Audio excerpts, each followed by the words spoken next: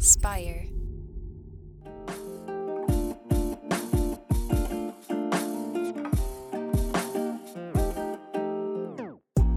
Welcome back to the Kidney Stone Diet Podcast, the show about reducing your risk for kidney stones and living your best life. I'm your host and fellow student, Jeff Saris, and I'm here as always with Jill Harris. How you doing, Jill? Hi. It's good to be here with everybody. Yeah, so we are on the third episode today. We like to batch all these episodes together to try to really make sure we're going, delivering a new episode for you every week. So we actually have Christmas right around the corner, so this will be good. Yes. We're gonna get through the holidays with all these episodes here. We're gonna keep people on track, and then we'll be back at it in 2021. Well, I'm gonna tell you, I know too, for all the listeners, we're just counting down the days to 2021, hoping that it's a much better year than this craziness that we've just been through. Mm-hmm. Definitely. So why don't we dive right into this week's question? All right. So this is regarding the 24 or 48-hour urine collection. So someone said, I've been doing the 48-hour urine test, but despite consuming the same amount of fluids, I produced much less urine on day 2. Why might that be? Great question. The audience has great questions. I love that. So the gold standard of urine collections, and it's never ordered this way, very rarely. I have some of my docs who refer patients to me. Some of them, shout out to Dr. Nadler at Northwestern. He will order a 48-hour urine collection. Dr. Coe, of course. Dr. Coe sometimes orders a 3-day urine collection. But there are doctors that order the 48. Most don't order any. And then the ones that do order urine collections tend to order just the one. The reason we ask for a 48-hour urine collection is because we want patients to mimic their diet and drinking style on a work day and a non-work day. I'm retired, Jill, a weekend and a weekday, because typically when it's not COVID, we go out more on Saturday nights, we're in more during the week. So we want a good look-see at what you're doing. So that's why we ask for a 48-hour urine collection. But most doctors, if they are ordering a urine collection at all, only order the 1 day. So I just wanted to put that there, because some people watching are going to be like, oh no, my doctor never ordered that. Do I need to get that? So I just want to preface it. So why is it that someone urinates less on, the second day than they did on the first day? Because what comes out of your body depends on what you put in your body, not just fluids, but salt and sugar and how much you sweat. Are you middle-aged like me? You may be sweating a lot more at night. Are you young and working out in the gym? You're sweating more than somebody who is sitting at a computer all day. So again, what's coming out of your body, meaning sweat, that's a big deal. If you're exercising, menopause, where do you live? Do you live in a hot climate? Are you a construction worker? Do you work in a hot climate and you're sweating? So that all takes precedent. But mainly, a big part, it's all of this, but also too much salt, as we all know, bloats us and will lessen your urine output, which means you'll pee less, because now your body's going to retain it. And sugar, most people don't know, but sugar acts the same way. Sugar will also lessen urine volume. So when we eat too much sugar, we also will get bloated and will pee less. So your diet has a lot to do with how much urine you're going to produce. So that's why the kidney stone diet, why I love it so much, is it hits everything. So, it's all drenched in science. It's not like Dr. Coe and I made this up. It's based upon all science, right?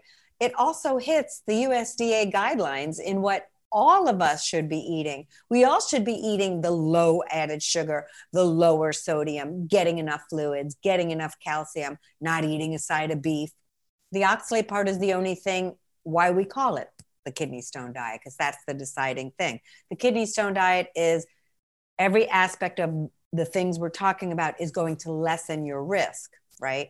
But as a whole, we called it the kidney stone diet because of the oxalate part that really separates it out. Otherwise, we could just say, this is what the government suggests as well. So it's pretty interesting that it coincided with that. So that's why you may be drinking the same amount, but if you had a barbecue, just say it was July 3rd one day, but July 4th the next day when you did your urine collection, you ain't eating salads on 4th of July typically. You're having barbecue, you're drinking booze. Booze will also dehydrate you. So there's all kinds of things, right? And typically when we're getting a little buzz from alcohol, no one's like, Sally, I'm drinking beer. Make sure you set me up with the glass of water each time I finish my beer. Ain't nobody doing that. So that's why we run a little dehydrated when we drink alcohol. So all of that is plays into how much urine you're producing each day. Yeah. So you also mentioned not all doctors will be prescribing or actually doing the test, doing the 24-hour urine collection, 48-hour. But and your platform has a lot to do with advocating, people advocating for themselves. So when should people sort of, maybe not push might be a strong word, but when should they ask for their doctor to do something like a 24-hour urine collection? Yes. So a lot of doctors want to wait. They will say to their patients, you know what, Trish, we're just going to wait till you get a second stone. I don't understand why we would wait for a patient to get sick again and then test. So when we can test, do the urine collection, and rule out perhaps some other things that are going on. Diet will always matter, but sometimes there's, like I said before, there's underlying medical conditions that one might need to check on. Also, when the doctor does the first urine collection, there should be a fasting blood draw that should be taken as well on the patient. So again, checking to see if there's any underlying medical conditions that are leading to the stones. So, but I've heard from doctors too, look, Jill, here's the deal. Why should we waste the patient's time? Nobody's interested in changing their diet. And that's a real thing. If all stone formers were really interested in changing their diet, we would have less stone formers. But also, I push back a little. If all stone formers understood what could be done about stones, then maybe we'd have less stone formers. So it's all the way in which one looks at this. I think there's a little bit of both. That's my take after 21 years of doing this or being in this sector, Definitely. Yeah. And then when it comes to having this test, you have a service, a urinalysis consult. Yes. What does that do, and how does that sort of benefit the patient? I love that service because it's very inexpensive. So I always like to have things at all price points because I'm very booked these days. So, my privates can be a little bit more expensive, right? So I like to offer something at all price points. That call is a 15-minute call with me. And you ask anybody that's ever done it, it's been amazing. People on the Facebook group are always talking about that. That call is me showing the patient, they bring me their results. They send me their results to my website and we get on a phone call and I give them the talking points.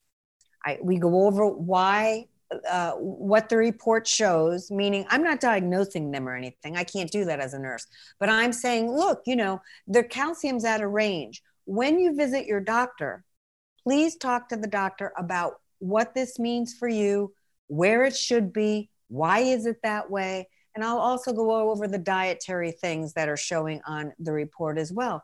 But what that 15-minute call does for that patient is it arms them so that they can go advocate for themselves at the doctor's office. Also, I find that if a patient is educated, they're going to get better time with their doctor because that doctor sees that the patient took the time to get educated and is definitely wanting to make changes. Because again, what doctors see all the time is, low salt, right, doc, get right on that. So doctors are frustrated too. So, like I said, it's a problem for patient compliance as well. So the patients that are seeking my services are very motivated to make sure they never get a stone again. That's why I'm so successful, because my patients are successful because they don't want to go through this again. So they're seeking out my guidance. If they get my guidance, they can be super, super great at their doctor appointments and can say, I know you said there's nothing wrong on my collection, but I'm just noticing that this is high and this is high, and I'm wondering what we could do about it. And then lots of times doctors are like, oh, look at Timmy, he's on the ball here. Let me sit down. Let me, he seems very interested and educated. So let's really do whatever we can for Timmy. And I don't mean to say that doctors don't do for patients that don't know about the report. That's not but I'm just saying, if patients tend to get better as a sick person, as somebody who's been sick a lot in their life, when I go to a doctor's appointment and I just sit there and just listen, I may miss out on things that if I educated myself before I got to that appointment, because the doctor's dealing with 30 patients a day, they're not perfect. So it's great if we can educate ourselves so we could also be more helpful to ourselves with the doctor in those appointments. Doctors love educated people. They do. They want people that are motivated, and they want people to be advocates for themselves. It's more interesting for them. I'm assuming, that I'm like that as a healthcare person, as a nurse. I want patients to be motivated and wanting to change and be healthy. That's what we all want as health professionals. We want our patients to be healthy. That's why we went into what we went into, right?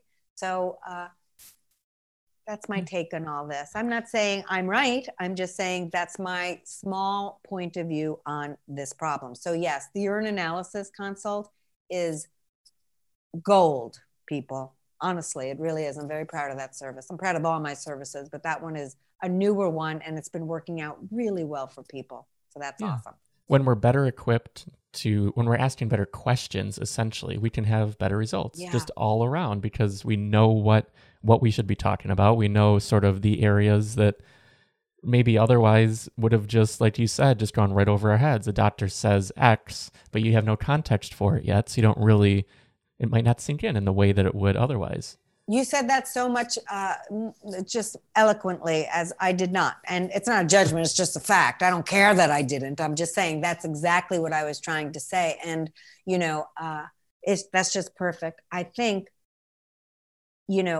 like I said, when we know a little bit as patients, we are able to facilitate a doctor's appointment much better.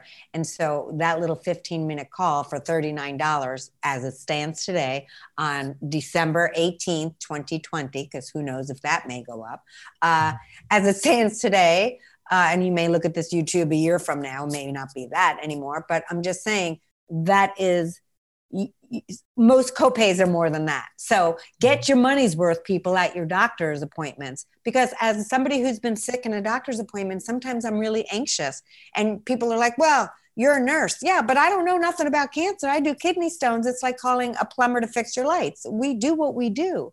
So sometimes I've been really anxious in my doctor's appointments, and things go out my head and I forget. And then good luck getting hold of your doctor later. You're like, oh my God, why did I not think of that? So if you're educated going in, you can hit a lot of points with the doc, right? It's awesome. Absolutely. So for anyone interested in the urine analysis, they can head on over to kidneystonediet.com. There's a bunch of free resources, the weekly email, just so much over there. And then obviously the kidney stone prevention course. But we just want to thank you for listening to this episode. If you enjoyed this, if you're getting a lot of value out of this show, be sure to subscribe on YouTube or wherever you're listening via the podcast, and share it with your friends, because every little bit helps us get the word out, and it helps us assist more people in reducing the risk for kidney stones. Well, and that's the whole thing, Jeff. What I hear every day is I had no idea about any of this. I wasn't told anything. There's conflicting help out there. I don't know where to turn. So when people tune into our podcast or Spotify or wherever they're listening, I love it, because we're able to help, and also people get clinically correct information, and people are interested in their health, and that's what I care about mostly. I want people to be interested in taking control of their health care, okay? You're part of your team too, so you've got to do your job in changing your lifestyle so that you lessen any disease risk. So thank you for joining. We really appreciate that you're here and you're ready to do the work. So we'll see you next time. Bye, guys.